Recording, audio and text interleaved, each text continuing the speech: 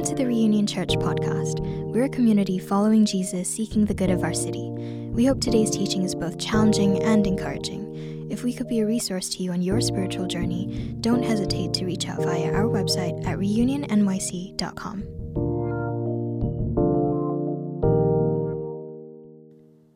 And today's teaching text comes from John 15, 1 through 8. I am the true vine, and my Father is the vine dresser.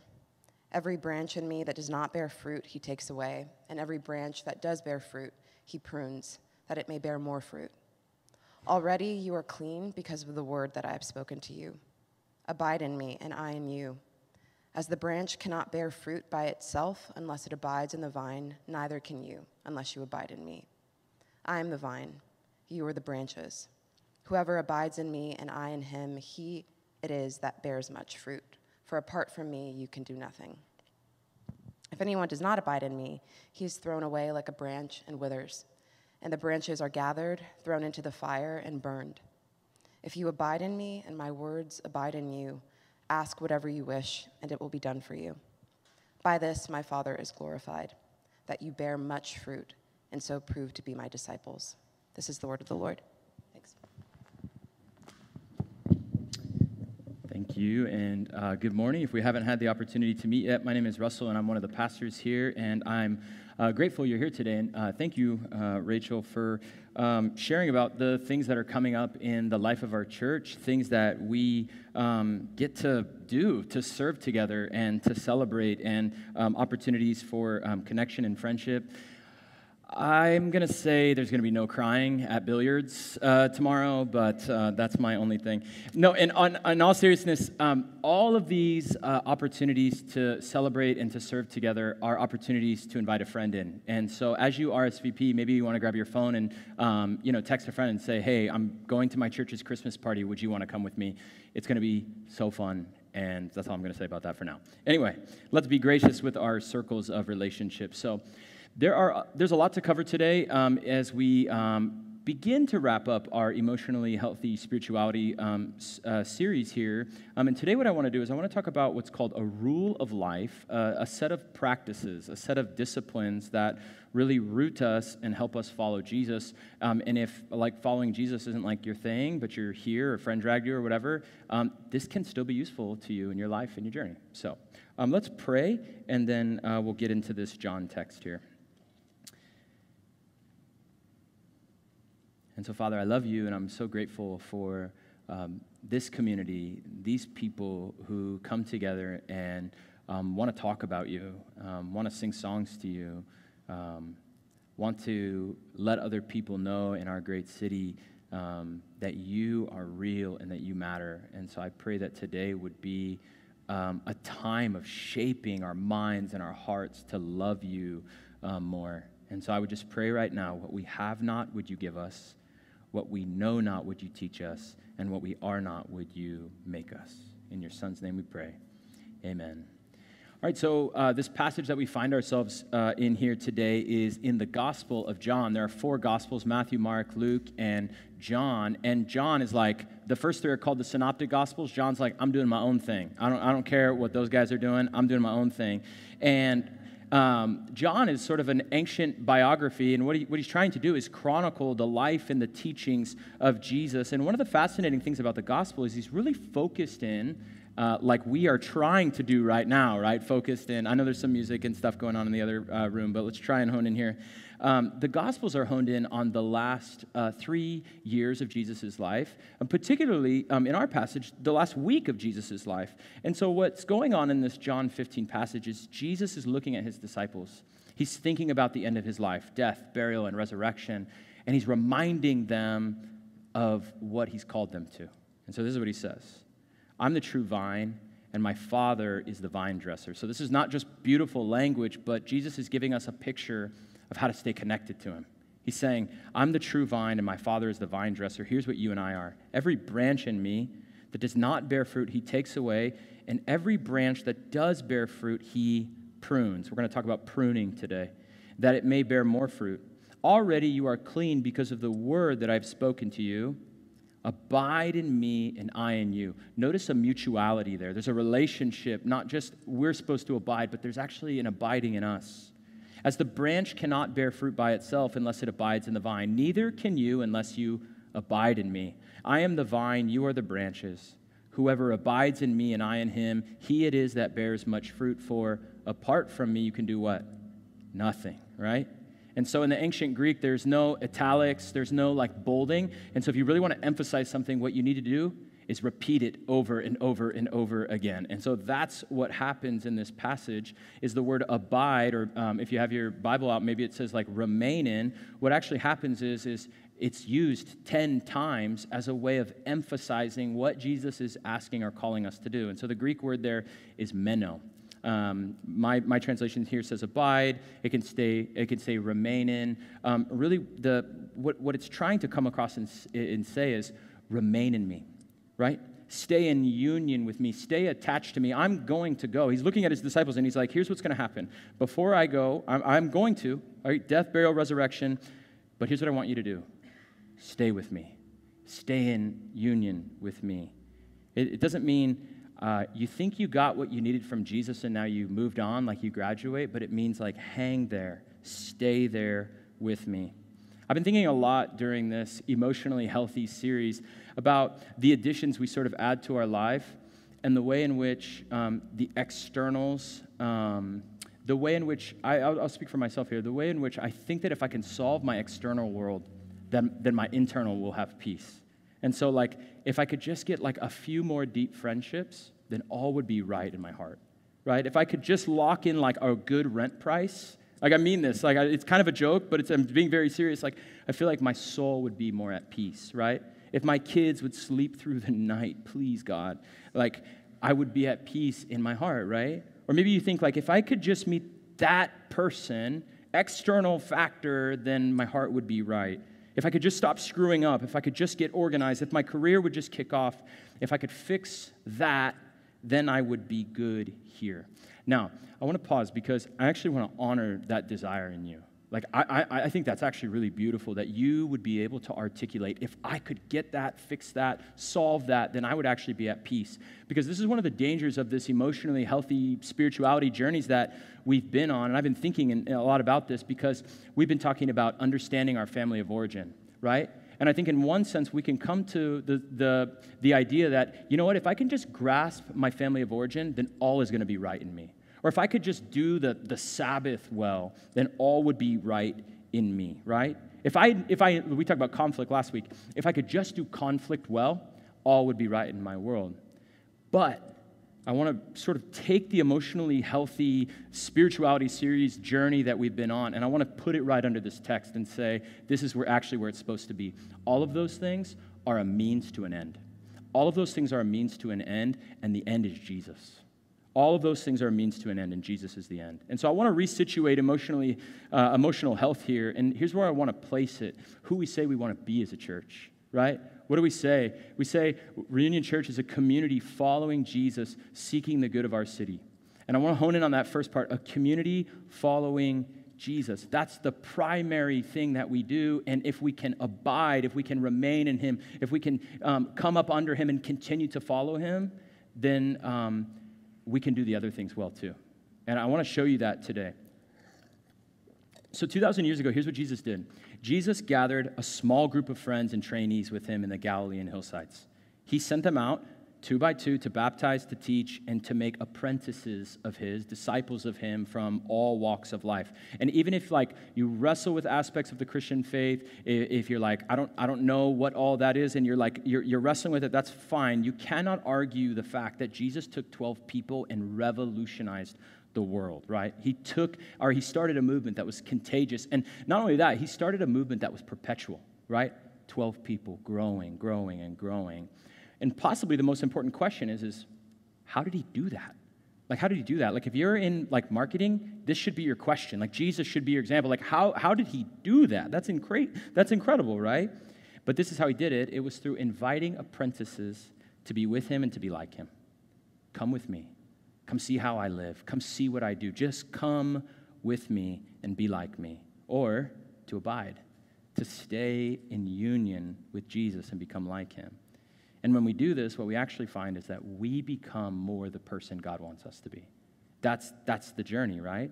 And so the command to abide here is actually living our lives from the very presence of Jesus and cultivating a moment-by-moment, day-by-day connectedness to him, or that word comes back, abide. Whoever abides in me and I in him, he it is that bears much fruit, for apart from me you can do nothing.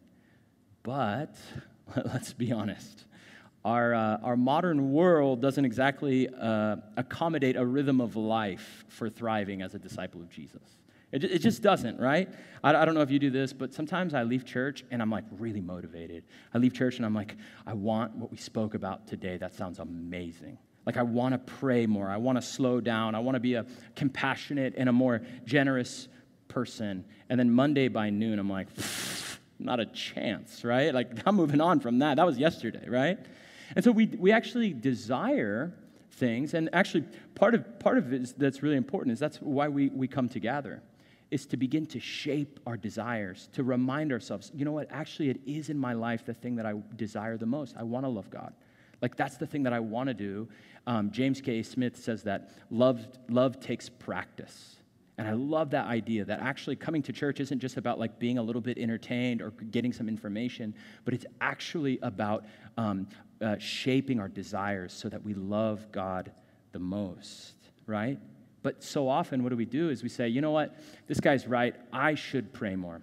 I should, and thank you, I appreciate you saying that. But here's the thing, is you walk out of here and you say, okay, you know, how do I take that discipline that we talked about today, and how do I cram it into my already busy schedule? Right? How do I just add it into the things that I'm already doing? Like time alone makes what we're going to talk about today difficult, right? You're going to be here today, worshiping in community, sitting under, the word today. We're going to do that. I'll give you an hour and a half, right? We'll include some of your transportation time, right? We're doing the work of formation today, right? Maybe you're in a community group. There's another hour and a half. That's 3 hours a week. And in one sense, that's a big commitment, right? 3 hours a week is a big commitment. But in another sense, it's not a lot of time, right? Is 3 hours a week enough to shape your heart and your mind towards Jesus being your end, right? I want to have my mind and my heart shaped to love, but is that enough time to do it? I don't know if any of you have ever read some of like the habit gurus. I kind of geek out over like James Clear. He wrote Atomic Habits, The Power of Habit, or Cal Newport wrote the book Deep Work. And essentially what they say in these books is that your life is perfectly designed to produce the results you're currently getting. Your life is perfectly designed to get the results that you're currently getting. Now, I want to acknowledge, I think this is actually a severe oversimplification, and it's actually a quite privileged thing to be able to say something like that. It fails to take into account life circumstances, but I think for many of us in the room, we'd say that's actually true. My life is perfectly designed to produce the results I'm currently getting. Here's an example. If this is triggering for you, I'm sorry. Did anybody wake up this morning and get a screen time alert? All right? These are brutal. Like, I don't want those. How do I turn those off? Somebody find me after. What about this? I was trying to figure out sort of the difference this week between screen time in our lives, and this chart's a little bit small, but I'll kind of walk us through it here. The black line is, over the years, the hours per day on the TV. And so in 2014, the average time spent was 4 hours and 20 minutes. And then you begin to see it taper down into 2021. It was 3 hours and 22 minutes. All right, and then the red is smartphones, mobile devices. And what you find there is it was, in 2014, it was 2.5 hours on your mobile device, and then you can see a steady increase up to averaging over under 4 hours a day. Does your screen time reflect the person you are? That's just a question. We'll just leave that there, right? And does your screen time reflect the person you want to be? I'm not answering the question for you, but like, is that who you want to be? Here's a quote from a theologian. His name is Herman Bavinck. And listen to this. This was actually written in 1899. 1899, he said this, Calvinist theologian. He says, the more abundantly the benefits of civilization come streaming our way, like what was it at that point, the emptier our lives become. With all its wealth and power, it only shows that the human heart in which God has put eternity is so huge that all the world is too small to satisfy it, right? The human heart in which God has put eternity is so huge that all the world is too small to satisfy it, right? The modern world is not designed to accommodate a rhythm of life for thriving as a disciple of Jesus. It's just not. Right? And that's going to be a tension that I think we're going to have to live with. This is why Jesus says this, abide in me, and I in you. As the branch cannot bear fruit by itself unless it abides in the vine, neither can you unless you abide in me. I am the vine, you are the branches. Whoever abides in me and I in him, he it is that bears much fruit. For apart from me, you can do nothing. Right?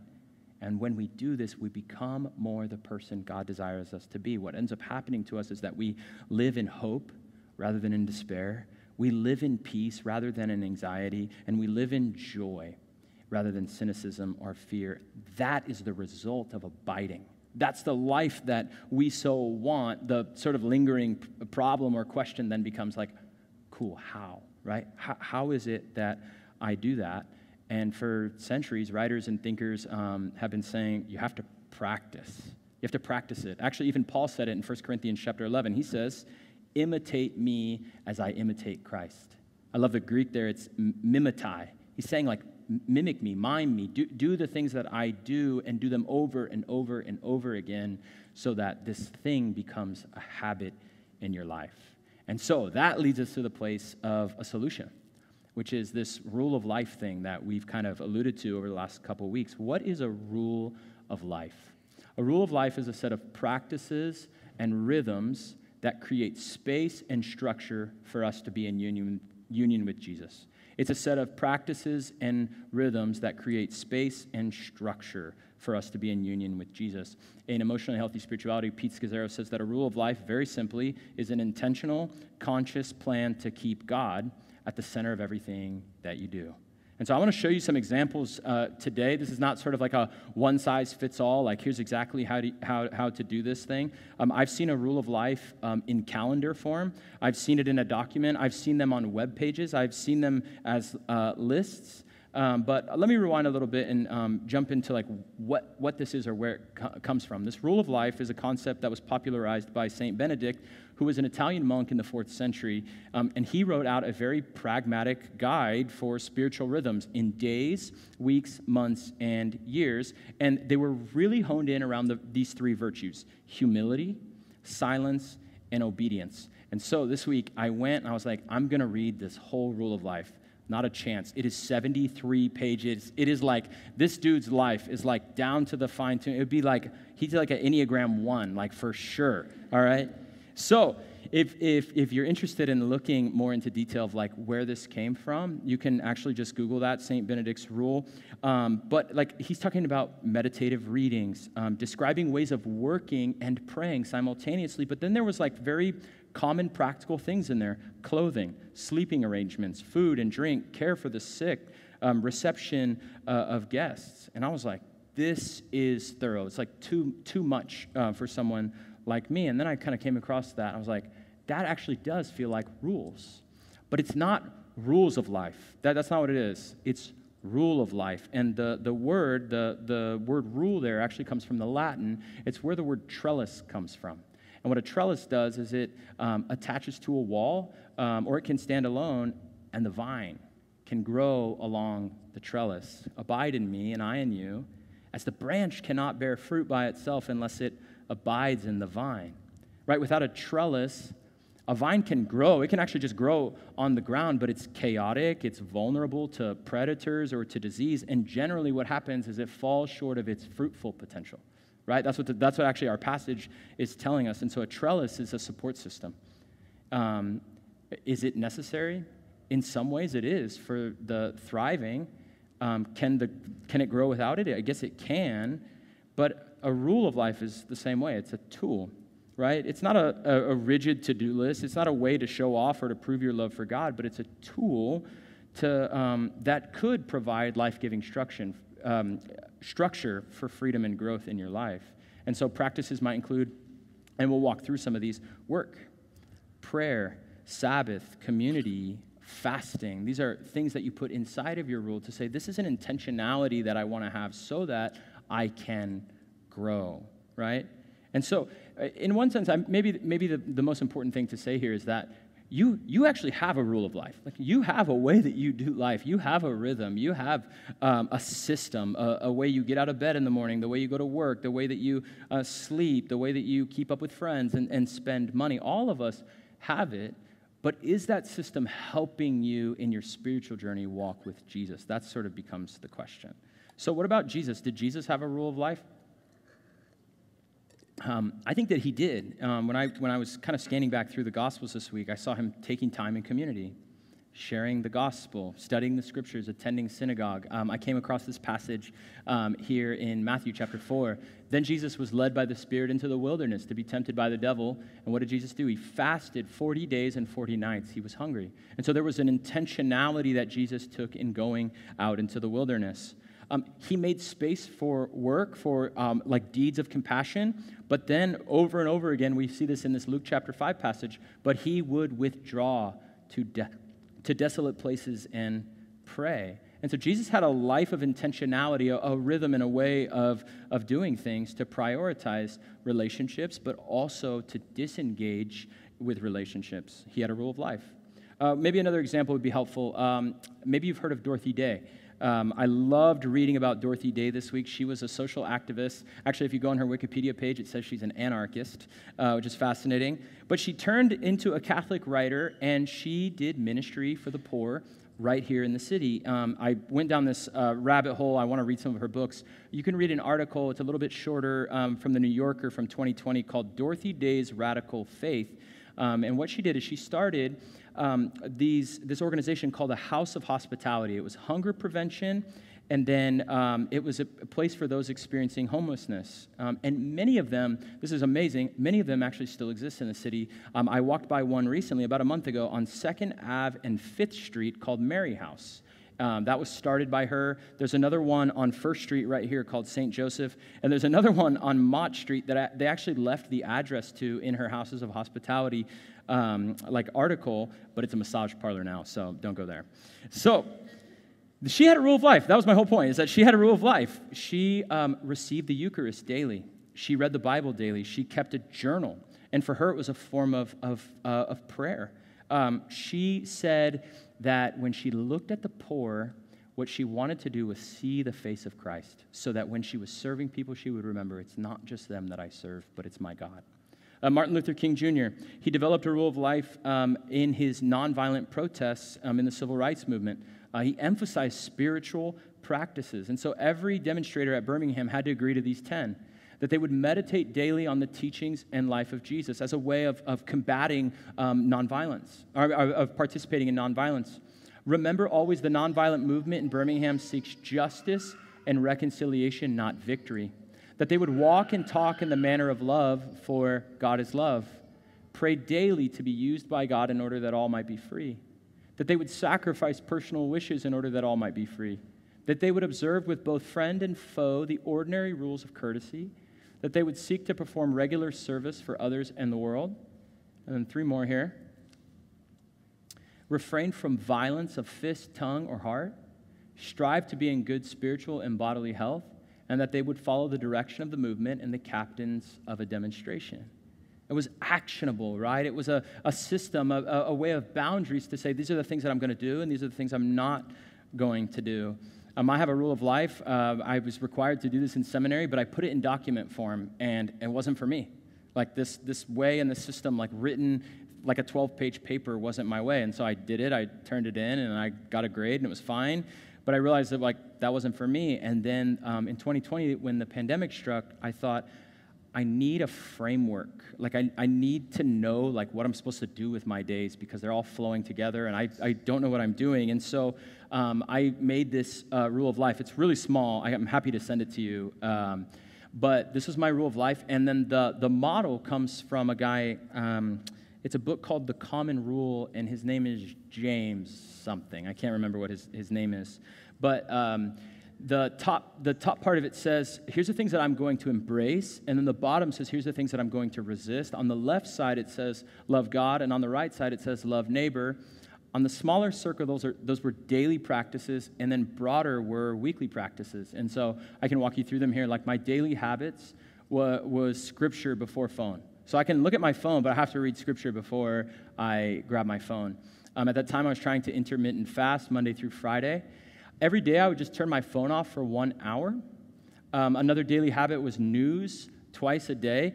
I don't know if you did this, but at the beginning of the pandemic, every probably hour, I'm trying to figure out what's happening in the world, and I realized I needed to decide how I would engage with the news, and so I would look at the news once in the morning, once at lunch, and never before bed, so I could sleep at night.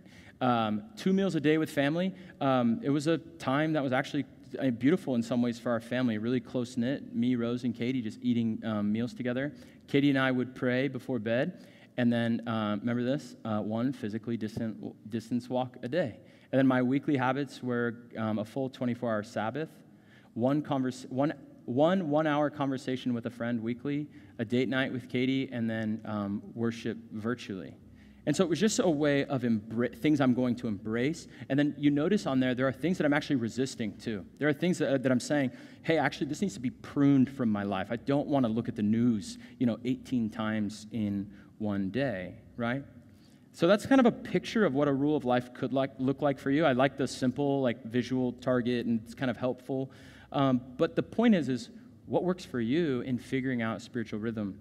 Margaret Gunther is an Episcopal priest, and she says this: a good rule can set us free to be our true and best selves. It's a working document, a kind of spiritual budget, not carved in stone, but subject to regular review and revision.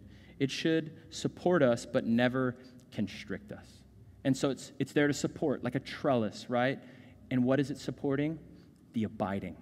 It's assisting in helping us abide. So I want to kind of jam through some of these practices here, and then we'll wrap up today. You're like, what? Okay, what do we put in there, right? What are some of the things that we put in there? And these are just suggestions, but here's the first 3: Sabbath, silence and solitude, and fasting. Sabbath, we talked about this 2 weeks ago, but it's about a sustainable life rhythm, right? It's time set aside to rest, typically a 24-hour period, but we should not look at it in a legalistic way because it is a gift from God. What about silence and solitude? Intentional time in quiet to be alone with God. In our city, this is one of the most valuable spiritual practices, to find a space that is completely quiet, if you can, and to just be. Fasting, a willing abstinence from food or really anything for a set amount of time. And I put these 3 first because what these 3 can be called are container disciplines, meaning what? Other things fit in them, right? So the other practices that I'm going to talk about are really beautiful because other disciplines can actually go inside of Sabbath, right? You're taking time set aside. Well, what do we do in that time? Pray, read scripture, have community. Silence and solitude, same thing. The other disciplines can fit up underneath of these. And don't forget, pruning, right? Every branch in me that does not bear fruit, he takes away, and every branch that does bear fruit, he prunes. And so when we're thinking about a rule of life, we should also be thinking, what do we need to say no to? What are the things that we actually need to prune out of our schedule because our time is already full, all right? All right, next ones. Practices within the rule: hospitality, vocation and work, generosity, scripture, prayer, and community.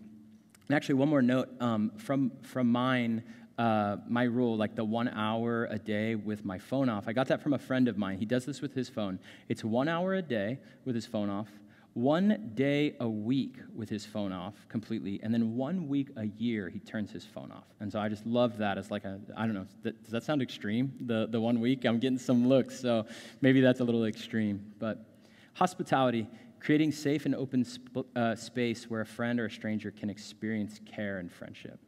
That should be a part of your rule, caring and giving to other people. Vocation or work, putting your God-given skills and abilities to work. Generosity, giving freely of your resources, time and money. Scripture, studying God's word. That could include like a devotional reading. It could be like a fixed hour daily reading. It could be memorization. Prayer, lifting our hearts and our minds to God. Community, right? Companions along for this journey. And I cannot reiterate enough, these are tools, right? They are means to an end. They help and aid us in our loving union with Jesus, all right? And so one of the things I love about this passage is it's very descriptive and not prescriptive, right? Jesus is saying, like, here's what I want you to do. I want you to abide. And you and I come to it really practically sometimes, and we're like, well, how do I do that? How do I do that? So let me just give you 4 suggestions, and then we'll wrap up here. Suggestions for crafting a rule of life. Start small. And you know what? I would say this too. If you're like going to like January 2nd, you're going to be like, what should my New Year's resolutions be? Yell at yourself, because this is a way of thinking about it. This is a more sustainable way of thinking about how you're actually not going to fail at your New Year's resolutions, in February. So, suggestions here. Start small. Some of you are excited right now, and you're like, I got 12 things I got to put on my rule, and I'm like crafting this document already. Like, I got my pictures. Just start small. Start where you are, not where you want to be. Write down where you want to be. That's awesome. You want to pray an hour a day? Congratulations. That is an awesome goal. Start with 5 minutes if you're doing 0 minutes. Start with 5 minutes so you can take steps towards it. That is an awesome goal. But what is realistic and doable for you right now? Number 2, think subtraction over addition. We're busy, right? Consider giving yourself more time by cutting out things. Maybe you look at your calendar and you're like, you know what, I've been very, very social lately and I am very tired. Maybe it's okay to say, hey, you know what, some things I need to prune is like, I'm actually not going to go out 4 nights this week. I'm actually going to do 3 or 2 to slow myself down, right? That's what that word was in my personal rule of life, was resisting. What am I resisting? All right? Consider your stage of life. This is so important. How old are you? What is your personality? What drains you? What gives you life? A mom with 2 kids' rule of life, it better look different than a single college student's life. That's just facts, right?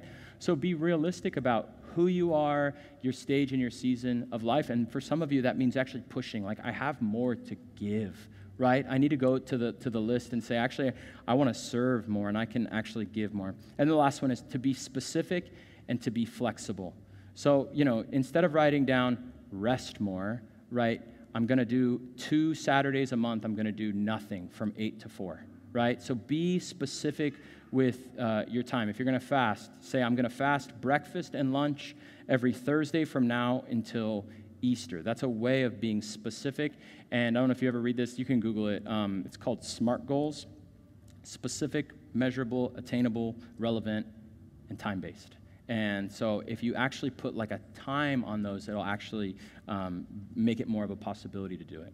So this is where I want to wrap up. I think that we're going to revisit this as a church in the next year. And what I mean by that is our church has a rhythm. Like, us as a body have a way of doing things. What's sustainable? What is asking too much? What is something we can actually be doing corporately to model this type of the rest and abiding that we want to see, so that we're not running around anxious, tired, or, we show up to church with sort of like, I have nothing left to give. So what does that look like for us in the future?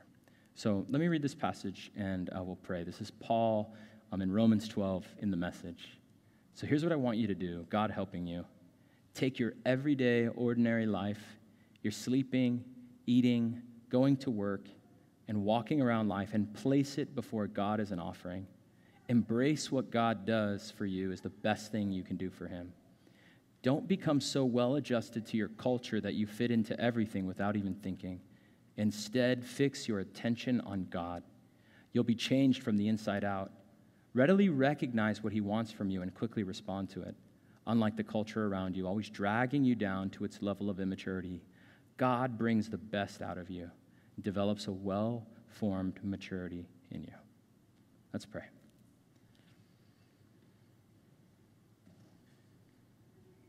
So, Lord, I love you, and I thank you for just an intentionality, a way of being deliberate with our time and with our attention. And there are so many different things that can pull us in so many different directions. It doesn't mean that the joy of our life is sucked out, but rather we give intentionally to you, to our friends, that we would actually have a way of being, a system of our life that actually roots us in you, so that we know how to live this purpose-filled life that you've called us to.